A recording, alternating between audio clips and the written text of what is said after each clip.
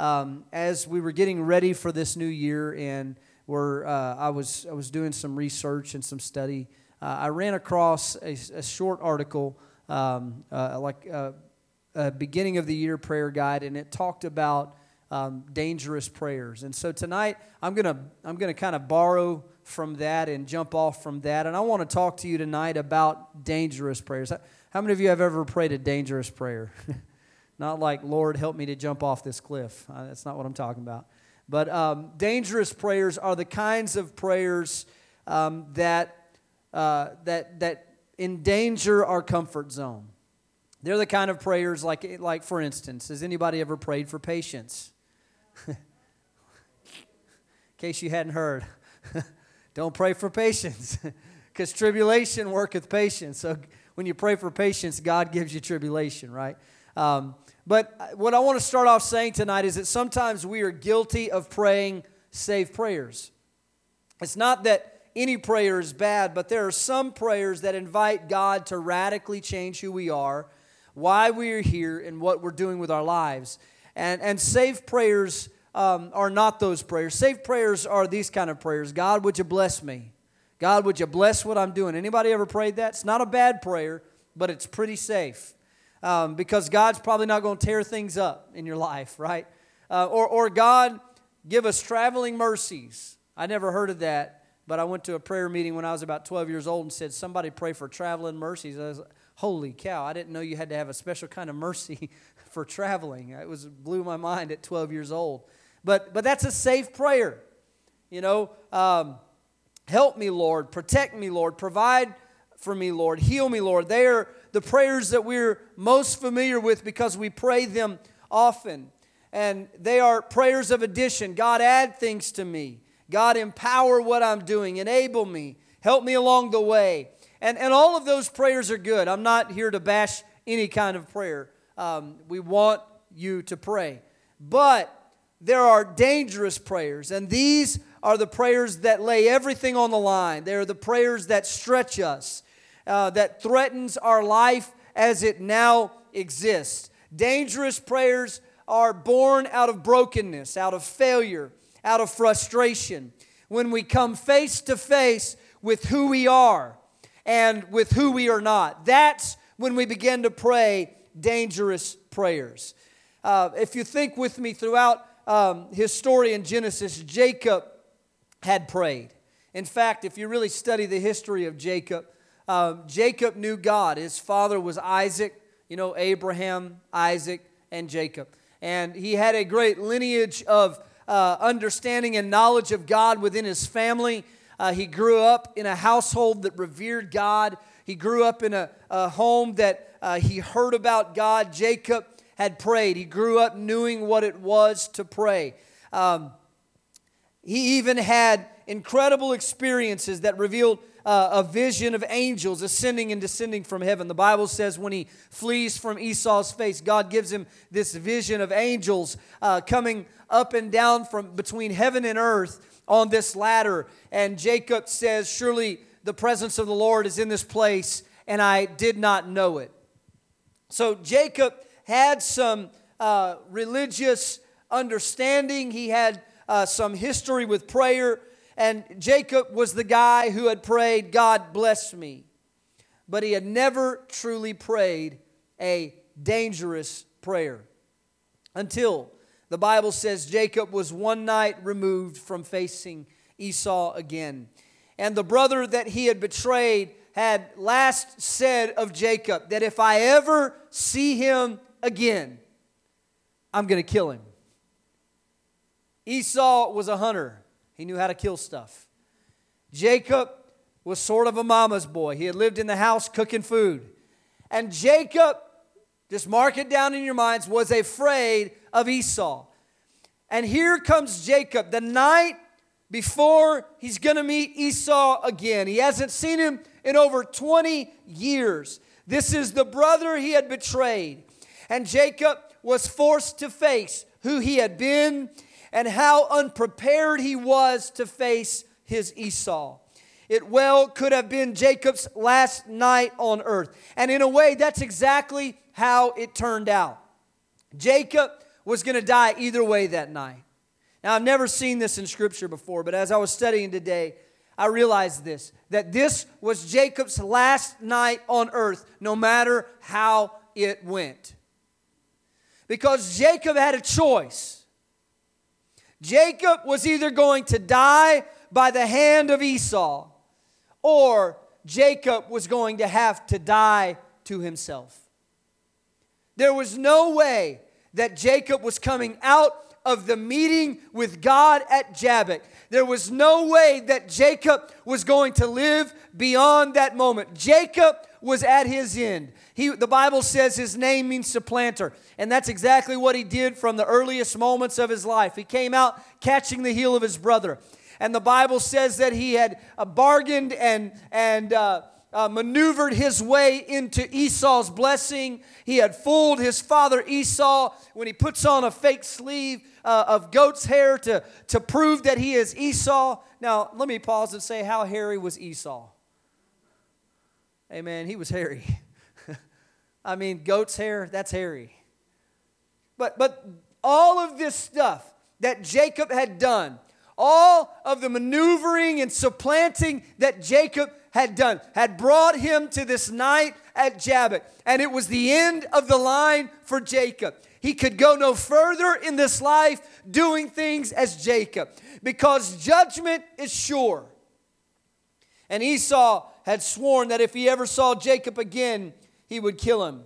And so that night at Jabbok, Jacob prayed dangerously. Ask yourself this: when the angel of the Lord shows up and Jacob there found a man and grabbed him and wrestled, why did he cling to him? Why did he grab him? Why did he wrestle with him?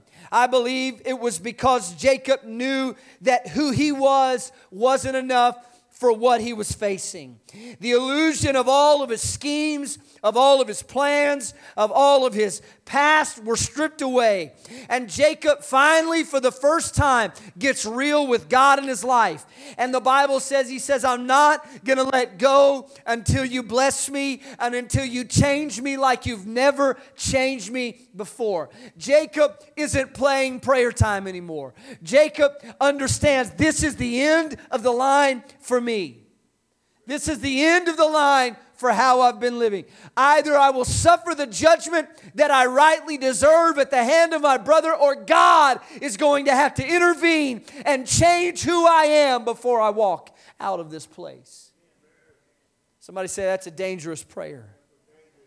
He says, I won't let go until you bless me and change me. I'm not letting go.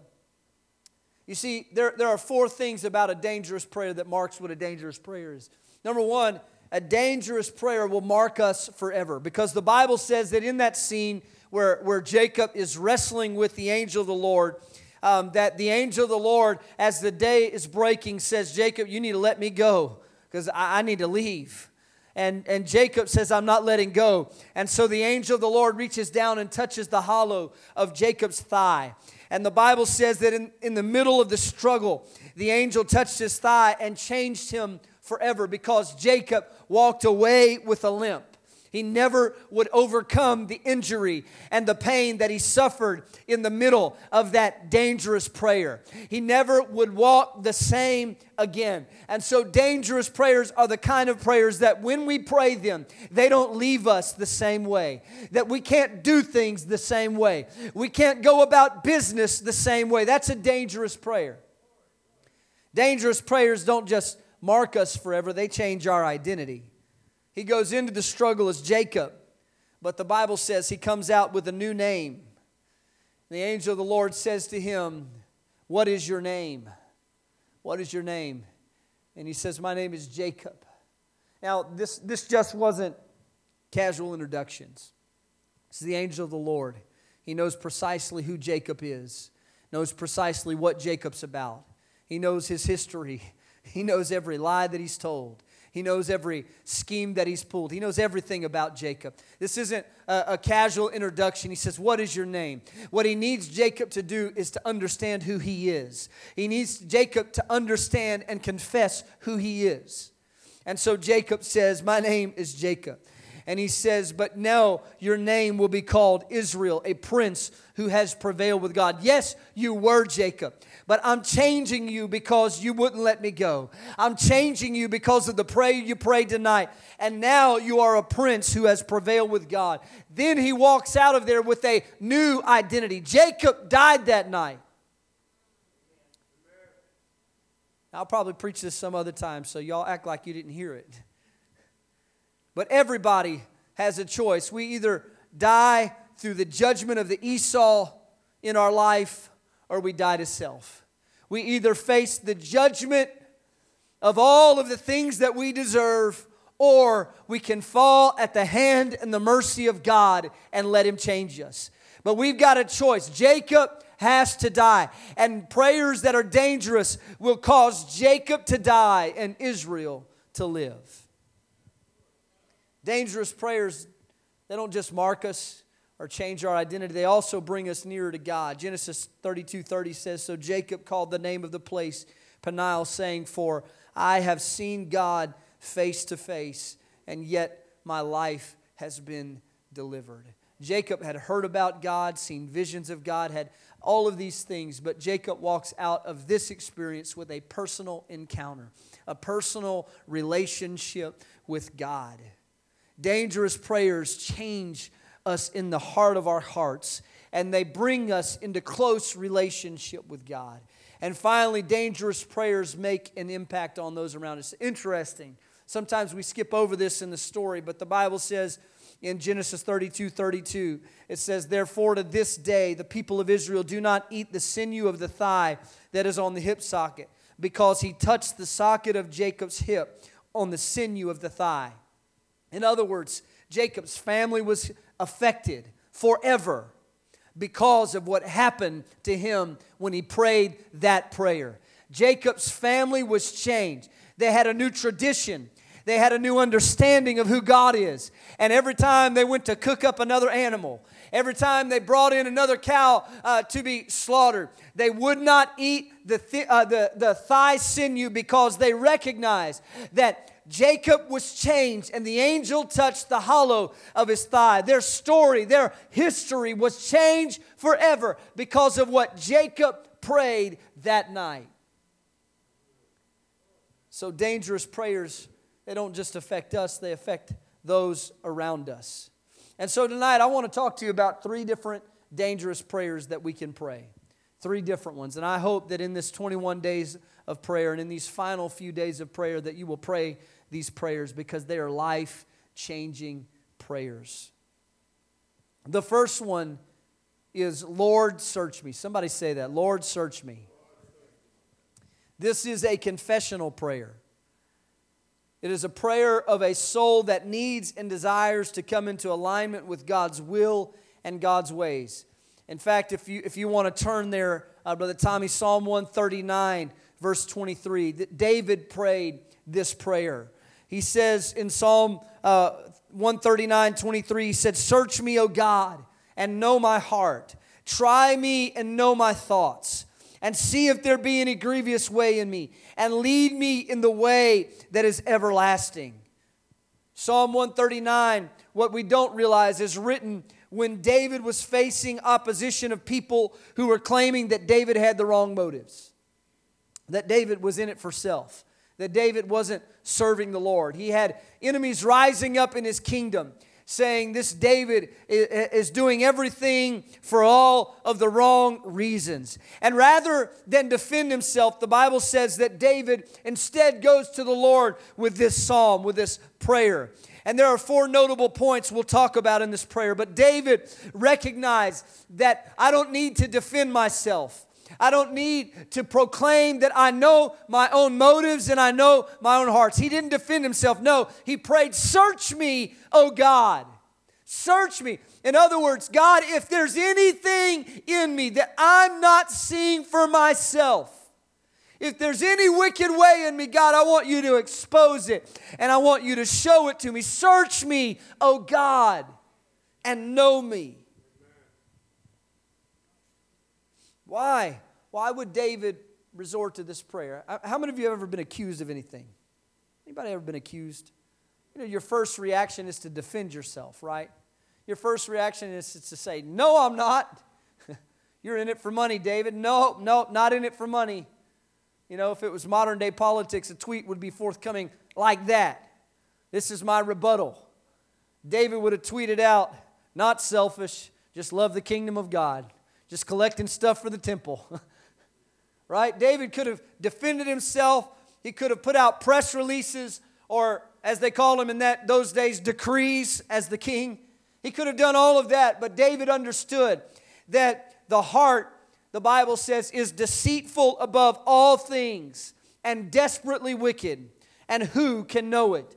When they begin to question the motives of David's heart, as a leader, what an incredible lesson. Because David looks back at them, and instead of defending himself, he goes to the Lord and he says, Lord, you know my motives better than I do. God, you know what's in me better than I do. You know why I do better than I do. And so, God, I don't need to defend myself. I need you to search me and to know me. Truth is that we all struggle to be honest with ourselves. Anybody can agree to that?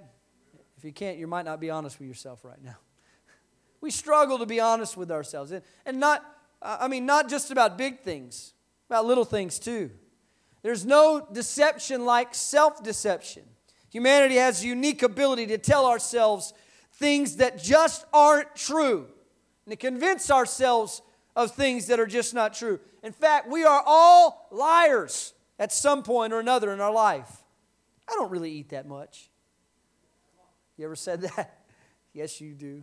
You said that I didn't eat that much. I think I caught myself saying that I didn't eat that much at Christmas this year. Yes, I did. Who am I kidding? Your heart will lie to you in a heartbeat. I'm not that materialistic. I just like nice things. I will get to it later. No, you won't. In fact, you'll probably say, I'll get to it later. Or how about, I'm not gossiping, I just need to know how to pray for them. We just need to know how to pray. We need to give us all the details so we know how to pray.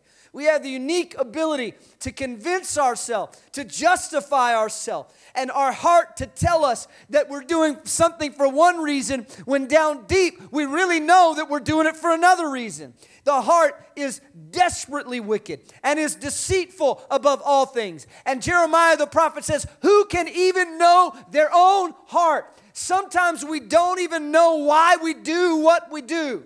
Anybody ever prayed that to God? God, why am I this way? Maybe you prayed for someone else. Why are they that way? Why am I this way, God? Beyond the humor, there's a deep-seated reality that we do not know our hearts like God knows our hearts. David says, search me and know my heart, God. I think my motives are right, but you are the God who doesn't look on the outward man, but you're the God that chose me, that anointed me, that called me based on the inward man, based upon the heart.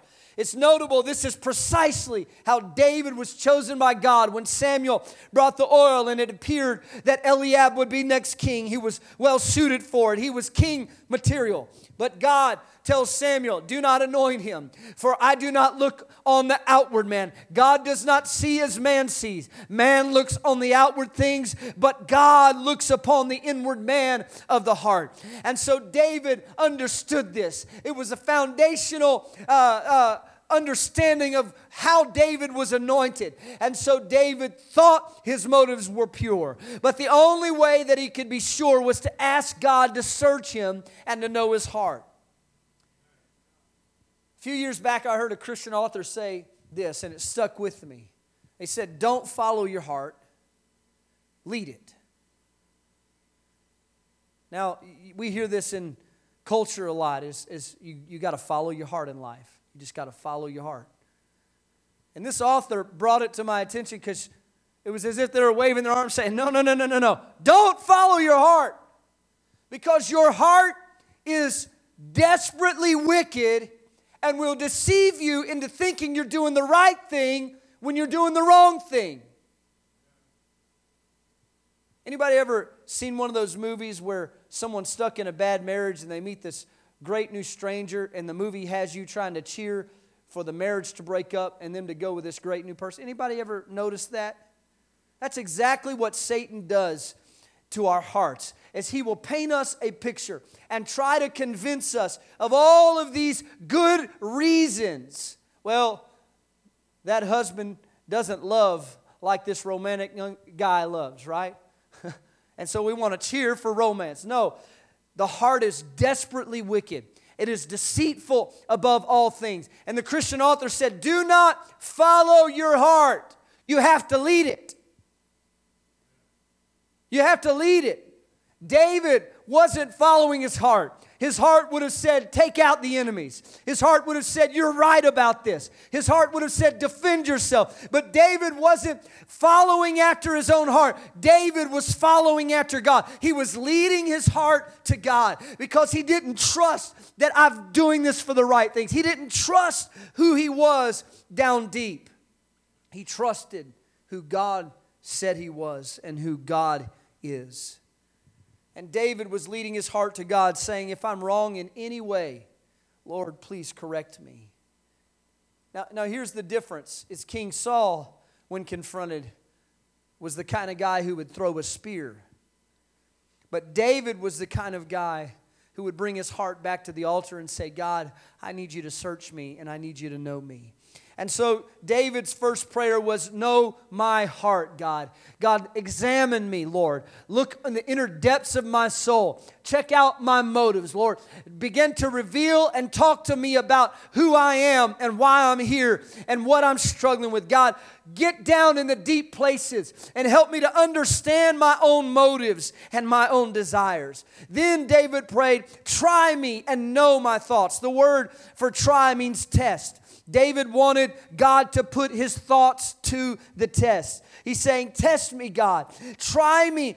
Test me. Know my thoughts. Now, the word thoughts here is from a Hebrew word called serapayim, which means anxious thoughts or concerns. And so here's what David says. He says, try me and know my anxious thoughts. Know the things that give me anxiety and that worry me. God, begin to test me in the areas of my fears, in the areas where I don't trust you. Reveal to me my fears. David was asking God to know my heart and reveal my fears. He wasn't talking about phobias or normal fears like spiders or snakes or things like that. He was talking about areas within his soul that were dominated by anxiety and worry. What are the things I'm genuinely worried about? Not am I worried, that I'm not going to be the first in line at Starbucks in the morning. No, that's not a worry.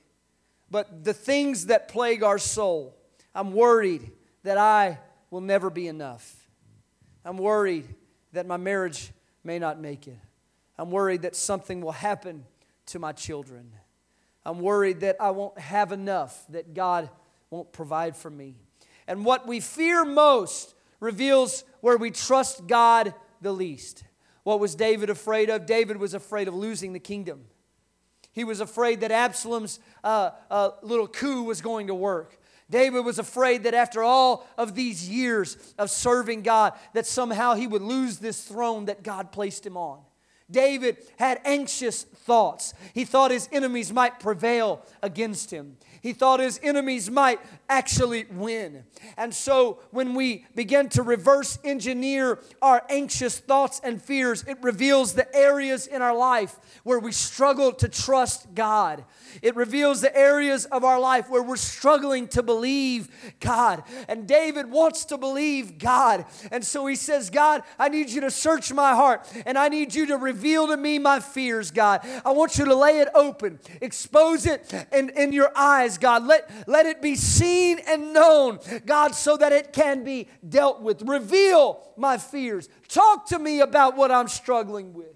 Deal with me about what I'm struggling with.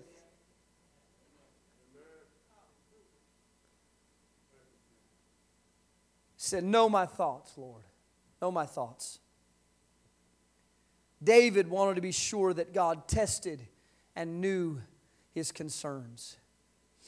And we have to come to this point in praying this prayer, when we pray, Lord, search me, what we're really saying is, God, lay open the inner workings of who I am and why I do what I do. Not for the sake of God. God already knows it. But for my sake, Lord, so that you can reveal and speak to me and lead me in the way everlasting. Understand this, undealt with fears in unsearched hearts cannot be transformed. We've got to give God access to the areas that we have trouble accessing ourselves, and begin to let God speak to us about why we fear what we fear. For instance, I'm worried that I won't have enough. What we're really saying is, I don't trust that God is my provider. I don't know how we're going to make it. Maybe money is a fear for you, and maybe that's why you don't give, and maybe that's why you don't tithe, because you're scared that if I make this step of faith, that God's not going to come through for me in the way that other people have said He's come through. What if it doesn't work? It's the same reason that when the Spirit speaks to us to go pray for somebody for healing, but what if they don't get healed? And our fears reveal the areas in which we don't trust God. But God can't fix what we don't expose. Amen. God can't fix what we won't allow Him access and entrance into. It's like the man with the withered hand. God could heal it, but God said, first, stretch forth thine hand. Show it to me. Invite me into your heart. Invite me into your fears. Let me in to your thoughts, and I'll begin to talk to you about who you are and where you're going. David then prayed, and Lord, try me and see if there's any wicked way in me. You know, we tend to hide our sins. Anybody ever notice that? Cover our shame and act with God and men as if such a thing were not possible, that we could never be that person that did that thing. Adam and Eve's eyes were opened by sin, the Scripture says. And when they saw and felt the shame that came with it, the Bible says they run, they find fig leaves, and they clothed themselves with fig leaves, and they hid from the face of God. And I want to tell you that ever since then, humanity has been following the same pattern. We rationalize, we justify, we make excuses, we try to handle sin in our own inferior way. But David's prayer was dangerous because it wasn't one of those polite prayers. David was saying, God, I want you to search my heart. I want you to do heart surgery on me, God. I want you to get in deep, and I want you to know what I fear. I want you to reveal to me my fears. And God, if there's sin that's under the surface, God, if there's sin that's lurking and crouching behind the door, God, I want you to expose my sin. We naturally run away. We naturally don't want people to know about our sin. We naturally hide. We put on the fig leaves in our own ways. But what Adam and Eve didn't understand is God had a better way of dealing with covering sin. It wasn't through the fig leaf. It wasn't through their own methods and strategies for trying to cover their shame and hide from the face of God. The Bible says when God came for them in the Garden of Eden, He called, "Where are you?" And finally they came out and He said, "Why are you hiding?" And they said, "Well, we were naked and we're ashamed." And He said, "Who told you were naked?" The gig's up. They're found out. God knows what has happened to them. And they say, "Well, we were ashamed. We were ashamed. And so we hid and we put on these fig leaves." And the Bible says God, in mercy, provides a sacrifice and covers them with coats. Where did the coats come from? Something had to die in order for their sin to be covered. Something had to die in order for their shame to be covered. And God says, you know what? Your way is not the way. Your way leaves you separated and hidden from the face of God because you're afraid of your sins being uncovered. But He said, I provided a sacrifice for you, that in that sacrifice you can find find a covering for your sins. David says, God, before you can cover it, you've got to uncover it. God, before you can fix it, I've got to reveal it to you. I've got to come out of my hiding. God, I've got to come out of the bushes. God, I've got to come out and I've got to expose everything that I am and everything that I've done to you. He said, Lord, test me and try me and see if there's any wicked way in me. Let me tell you something. This is why this is dangerous. Because what you do when you pray, Lord, search me, is you tear down the illusion that you've got it all together. You tear down the illusion that God picked you because you're better. You tear down the illusion that you've done anything that's worthy of the mercy and the grace of God. And it's dangerous to the old you. Because you can't come out of a prayer like that without God showing you some stuff and working on some stuff.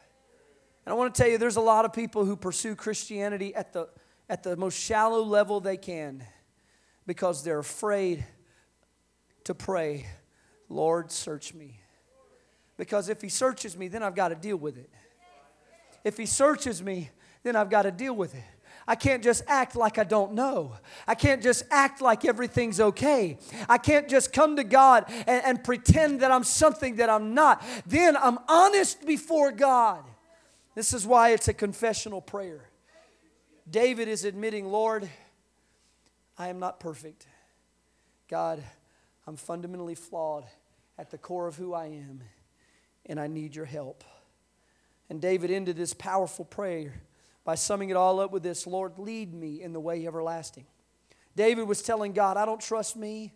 I can't follow me anymore. I don't know my own heart. I can't discern the root of my own fears and can't deal with my own sin. I have no way out except if you will speak to me and lead me.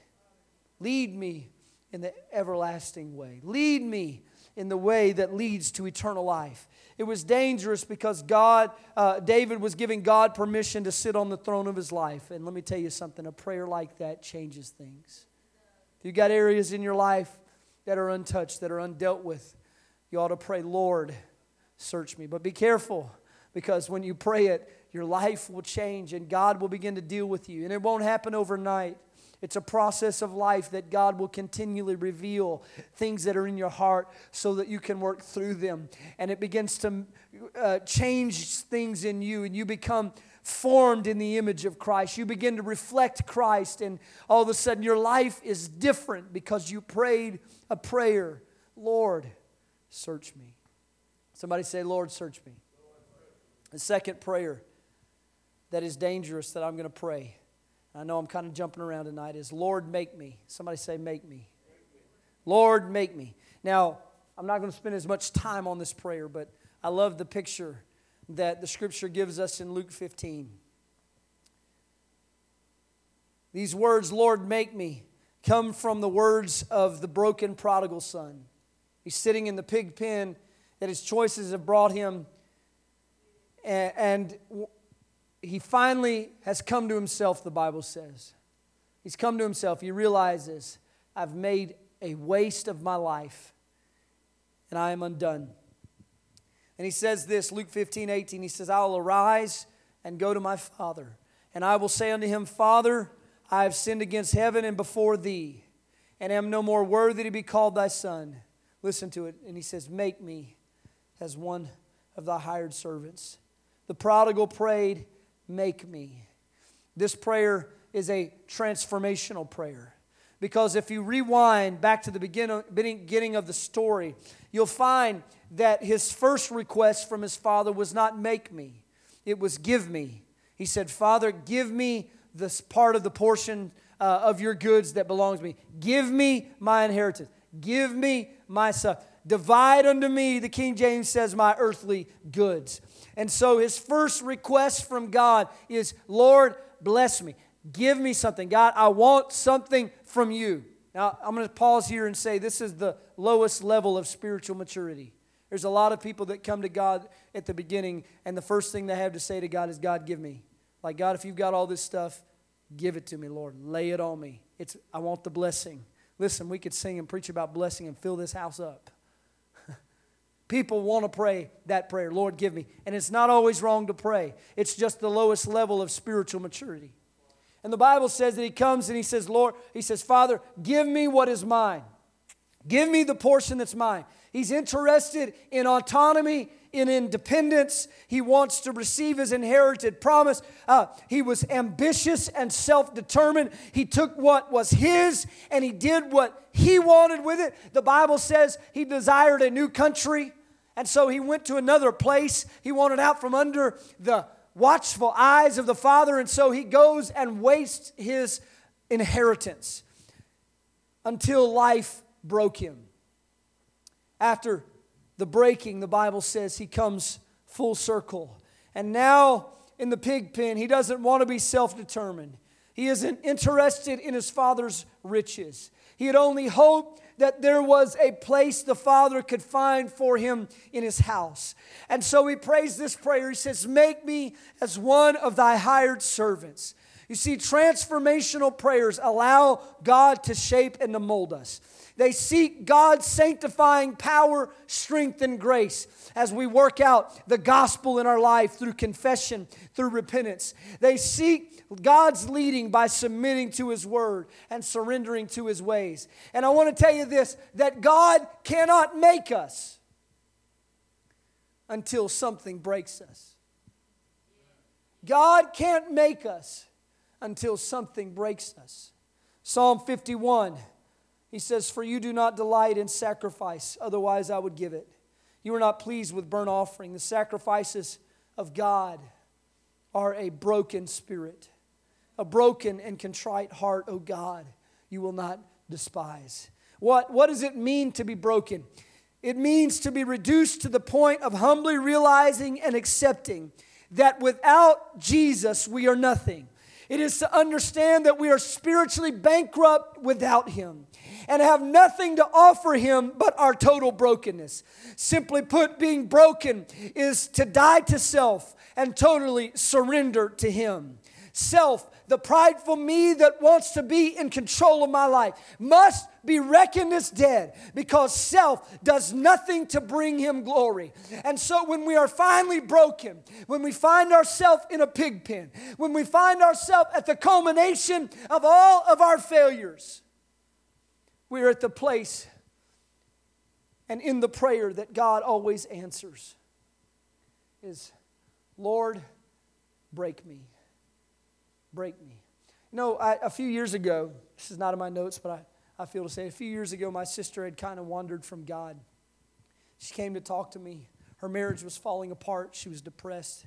She was struggling with bondage and sin in her life. And as she sat down and talked to me, I was pastoring near there at that time. I asked her this question, and I was afraid it might offend her. It probably did a little bit. But after she had told me all of the conditions of her life, I asked her, I said, was it better before you left God? Was it better before you walked away? Were you happier? Was your marriage better? Was it better for you? Or are you happier now? How's this way of living working out for you?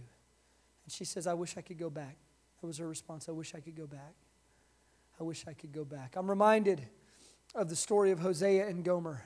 When the prophet marries the prostitute and gives her a home, and the Bible says that after a few years she leaves and breaks up with him and goes back to her old life. And God speaks to Hosea and He says, Hosea, I want you to go back and I want you to take her again. Because she's fallen back into slavery. She's at this broken place. And when Hosea goes to find her, he finds her on this auction block. And Hosea brings all of his goods and he pays a high price to buy back a wife that he had been betrayed by multiple times. And the Bible says that this is a typology of God and Israel. And then the Bible says that Hosea takes Gomer from the auction block. And the Bible says he takes her into the wilderness, not to punish her, not to lay her low, not to prove to her or lord over her how terrible her mistakes were. When she was at this broken place, he said to Israel, so the Lord says as Hosea said to Gomer, so the Lord says to Israel, I will allure you and I will bring you into the wilderness so that I can speak peaceably to you there, and so that I can there sing the wedding song to you again. God says, you've betrayed me and you've come to this broken place, but my only desire for you is not to break you, but it's to make you. And he says, there, I'll bring you into this dry place. He says to Gomer, he says, I will take away everything that your other lovers gave you. I'll take it all away, and I'll bring you to this place where you're on an auction block, and I'll take you into the wilderness away from everything you thought you had. I'll let you lose it all so that you're finally broken. And there, from brokenness, the Lord says, I can make you again.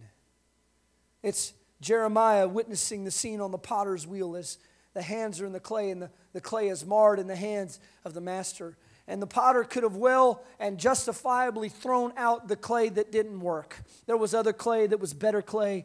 But the Bible says that he puts his hands in the clay again. And he says when the clay was marred in the hand of the master and in the hand of the potter, that he made it again. He made it again. It was broken, but only when it was broken could he make it over again. And so when we pray this prayer, Lord, make me, it's dangerous, because what we're really saying is, Lord, will you break me? Lord, will you take all the stuff out of me that doesn't need to be there? Lord, will you strip away everything that takes my eyes off of you? Lord, will you make me in your image? The Lord can't make us until he first breaks us. It's no coincidence that anointing oil is made from the pressing and the crushing of olives. Everything that God did in the temple had a crushing behind it. Everything that God did in the kingdom had a crushing behind it. And so when we pray, Lord, make me, what we're really praying is, God, put me in the process that will bring forth the best stuff out of me. God, put me in the process so that when I go in, I won't come out like I went in, Lord, that I will come out. He knows the way that I take, Job said, that when I come forth, I've been pressed, I've been crushed, it's hurt. The process hasn't been pleasant. It hasn't been all blessing and testimonies. I've lost some stuff along the way. I've lost some people along the way. I've suffered some pain along the way. But God is making me. And through the crushing comes the anointing. Hallelujah. Through the crushing, God never did anything in his kingdom that didn't have a crushing behind it, a breaking behind it. The Lord took the bread in his hands and broke it and said, this is my body broken for you. The victory that we live in today, the freedom that we live in today, it came through the breaking. It came through the crushing. And so it's dangerous when we pray, Lord, will you make me? Because God will. And you've got to trust the purpose in the process. Amen. Sometimes our greatest area of ministry flows from our greatest area of pain. And so we ought to pray, Lord, make me. But just know that when you do, that you're just going to have to trust God through the process. Amen. I want to jump ahead and spend the last few minutes here talking about the last prayer, because this is the one that just lit my world up today as I was studying. The last prayer is from the book of Isaiah.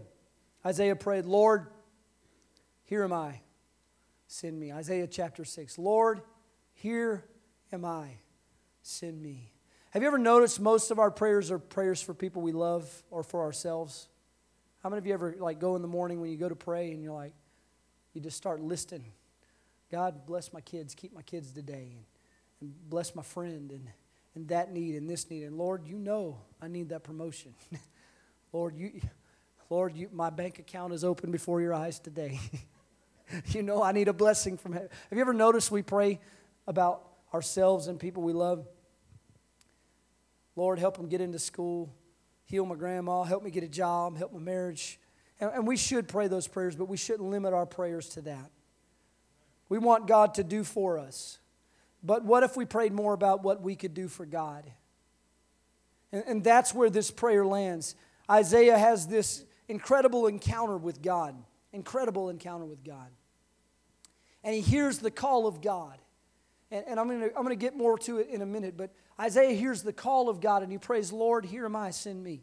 Now, there are multiple times where people were called of God in the Old Testament. And there's three that I'm going to pick out. There was Jonah. Anybody remember Jonah? Big fish, ate him up, spit him out. Incredible story.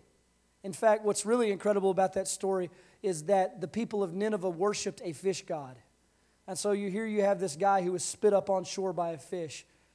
That's why they listened to him. God had a plan in all of it. But when God calls Jonah, here's how Jonah responds. He says, here am I, Lord, but I'm not going.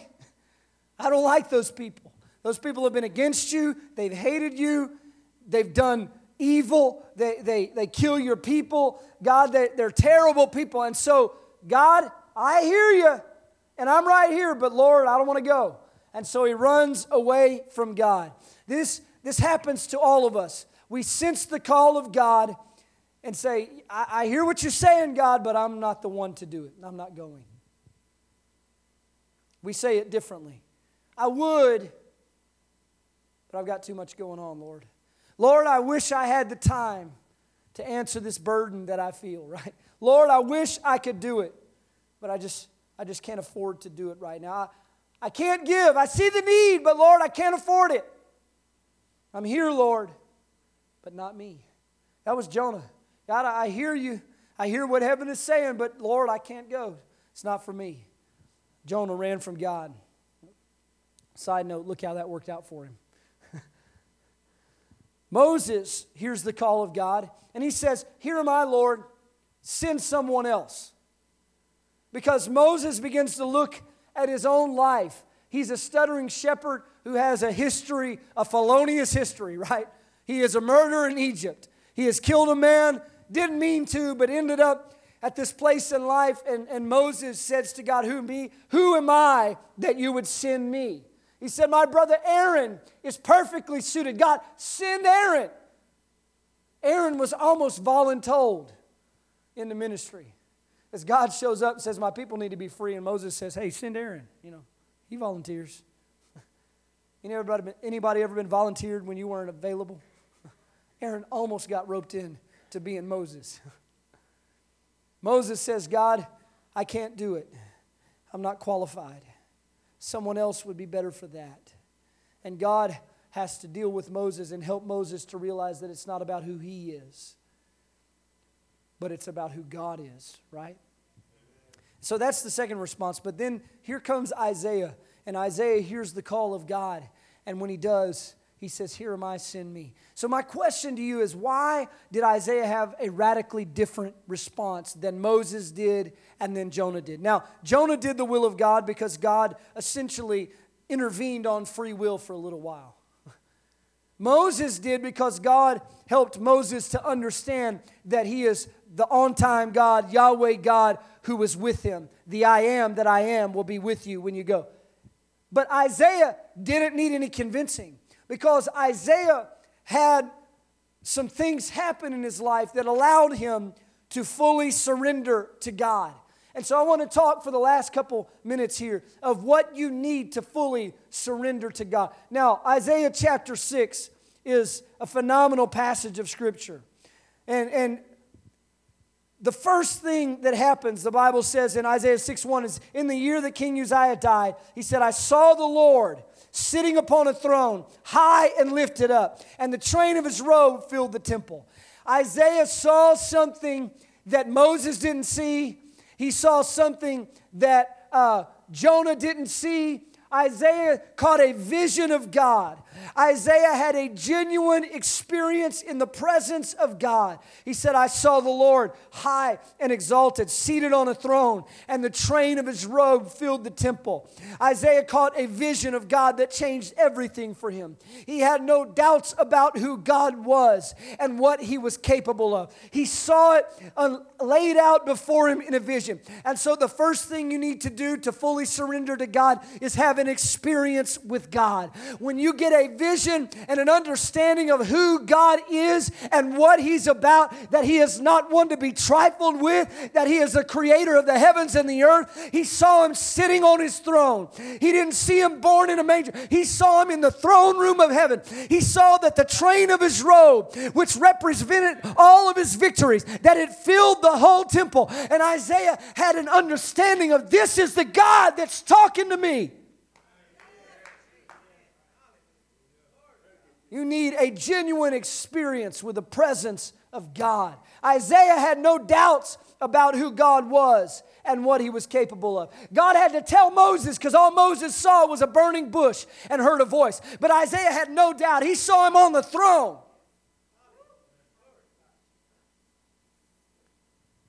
Somebody say a genuine experience with God. Secondly, the Bible continues. It says, above Him stood the seraphim. Each had 6 wings.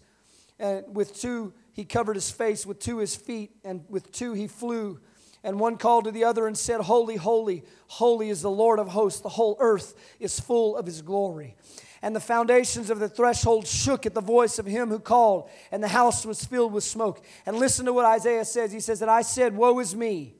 Woe is me, for I am lost, for I am a man of unclean lips, and I dwell in the midst of a people of unclean lips, for mine eyes have seen the King, the Lord of hosts. He says, woe is me. I'm ruined. I'm a man of unclean lips. I'm unworthy. Not only am I unworthy, but everybody that I know is not worthy of this God.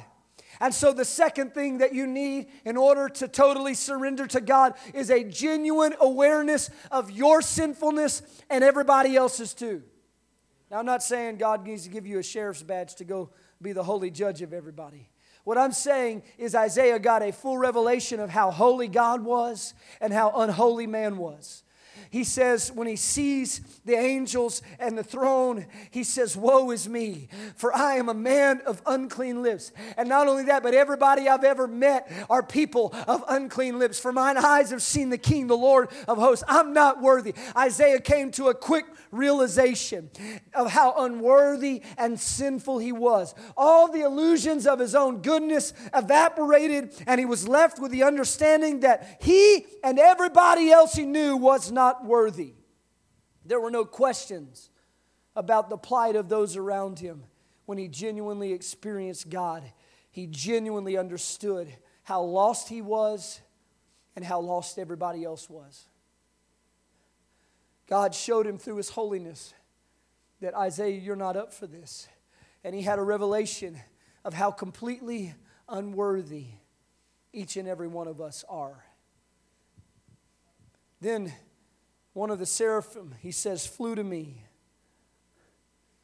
having in his hand a burning coal that he had taken with tongs from the altar. And he touched my mouth and said, behold, this has touched your lips. And listen, he says, your guilt is taken away and your sin is atoned for. Isaiah had an experience with God. He saw God on the throne. He had a revelation of the sinfulness of man. Woe is me. But he also had a grip and understanding of God's grace. Because the angel came and touched him with a coal from the altar. And he says, your guilt is taken away and your sins are atoned for. He says, just as sinful as you are, as red as the blood of guilt is upon you, the Lord can touch it and He can make it white and clean and pure as snow. Isaiah understood the extent and the power of the grace of God. He became painfully aware of his sinfulness, but then he sees the angel take a coal from the altar and cleanse his lips and take away his sin. And he receives a revelation of the goodness and the grace of God to everyone who needs it. Now, a few years ago, I heard a preacher say this, and it stuck with me. And it's become something I say often, that there are 2 pillars to the gospel, two understandings that hold up the gospel. And the first one is that I am far more sinful than I ever thought I was. When we pray, search me, O God, we find out I was doing righteous things for unrighteous reasons. I'm the Apostle Paul. I'm doing religious stuff with hate in my heart, right? I'm doing religious stuff. He said, I excelled among my peers in all things. I was the most religious of the religious. He was doing right things with wrong motives. I'm far more sinful than I ever thought I could be. I'm far more sinful than I thought I can be. I've met a few atheists over the last few years, and you know what I've told them? I haven't shamed them. I've said, if I had lived your life and experienced your experiences, I probably would have come to the same conclusion. Because we need no illusion that we are somehow more better suited to know and to serve God. I'm far more sinful than I ever could have imagined. But that's one pillar of the gospel, that I am desperately lost without Jesus Christ. And here's the other pillar of the gospel, is that God is far more gracious than I ever thought He could be. I'm far more sinful than I ever thought I was, and God is far more graceful, because the Bible says where sin did abound, grace doth much more abound. And so I was lost, I was a murderer. Paul said, I did all of these things, and I did them thinking I was doing the right thing. I'm far more evil. But he said, God, who loved me, He found me, and He called me out of darkness into His marvelous light, that I would show forth the praises of God to all the people. Understand this, God is far more graceful. And this is what Isaiah experiences in Isaiah chapter 6. He sees the sinfulness of himself and mankind, and then he sees the gracefulness of God. And then he said, I heard the voice of the Lord saying, who shall I send and who will go? And then Isaiah said, here am I, send me. And God said, go and speak to this people. Why did Isaiah say, here I am, Lord, send me? Because like no one else, Isaiah understood the greatness of God. The unfathomable glory of God was revealed to him. The unsearchable sinfulness of man was shown to him. And the incredible depth of the grace of God was laid out before him.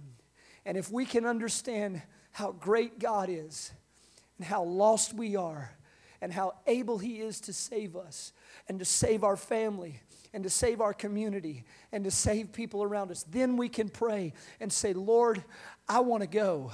I want to go tell somebody about what I found out. I want to tell them, God, that I was way more sinful than I thought I was. That when I begin to pray, Lord, search me, God, you begin to show me all of these different ways that I was falling short. But God, that's not all I want to tell them. What I want to tell them is no matter how low you've been, no matter how broken you are, no matter how far from God you are, the grace of God can reach you. And a touch from the altar can cleanse you. And God can save you from your brokenness and bring out beauty. And so he prays, Lord, send me. It's dangerous to pray, God, send me, because we don't pray, God, send me to the grocery store. We don't pray, God, send me to do simple stuff. But Isaiah was signing up to be a prophet to the nations. He was saying, Lord, I'll make it my mission in life to let somebody else know what I saw when in the year that King Uzziah died. It changed everything for Isaiah. It changed everything about his life. Did he know God before? Yes, he knew God, but not like he knew God now. Did he preach before and prophesy? Yes, he did, but not like he did now, because now he understood that I'm not worthy of this. The only reason I'm here is because of the grace of God. And you can be here too. He said, I'll go. Lord, here I am. Jonah's running, and Moses doesn't think he's worthy, but Lord, I see the depths of your grace and how able you are to save the sinner, and so, Lord, I'll go. Send me. Here I am, Lord. Send me. I see how far they are from your throne. Here I am, Lord. Send me. It's a dangerous prayer. Because when we pray about it, God's going to open our eyes to the harvest that's already ripe. God's going to open our eyes to people around us that need to be witnessed to. There are people that you sit across the table from every day that you ought to not let another week go by, another day go by without telling them about the grace of God. telling them about the goodness of God. Lord, send me. Isaiah saw what Moses could not see and what Jonah did not see. And so he said, Lord, here am I. Send me. What I want you to note is that if we pray this, God will move us out of our comfort zone and into His purpose. And others are at the heart of this prayer. It's not about us. It's not about our calling. It's not about our purpose, things we talk about. It's not about our promise. It's simply about the fact that there are people who desperately need to know how good God is and need to be called back to Himself. And so we pray, Lord, send me. It's a dangerous prayer. Tonight I close with this question: what is God trying to show you? And where is God trying to send you? I pray that in this 21 days that something would awaken within your soul to stop fooling around with God. You know, we can ask God for items and things, and that's all great and grand, and there's a place for that in faith. But we've got to start praying the dangerous prayers that change our lives, the dangerous prayers that change our families and our communities. I want us to stand together. I want our ushers to go ahead and get ready. We're going to receive our offering at the end of service, as we always do. In case you didn't know why we did that, we wait for you all to show up. Amen. It's a very spiritual reason. But my prayer for somebody tonight is that you'll walk away from this and you'll pray some of these dangerous prayers. That, Lord, I'm not satisfied. I'm not satisfied with undealt with areas in my heart. So I'm going to pray, Lord, search me and know me. You know, there's something powerful about being fully known of God and still being fully loved. There's something powerful that happens to us that overtakes us. There's something incredible about knowing that even though we go through pain, that there's purpose in pain, and that the Lord can take our breaking and use it to make us. And there's something incredible about understanding just how incredibly blessed we are to have experienced God, to have recognized our own sinfulness, and to know the depths of the grace of God. My prayer is you'll pray one of these dangerous prayers. Ushers, please come.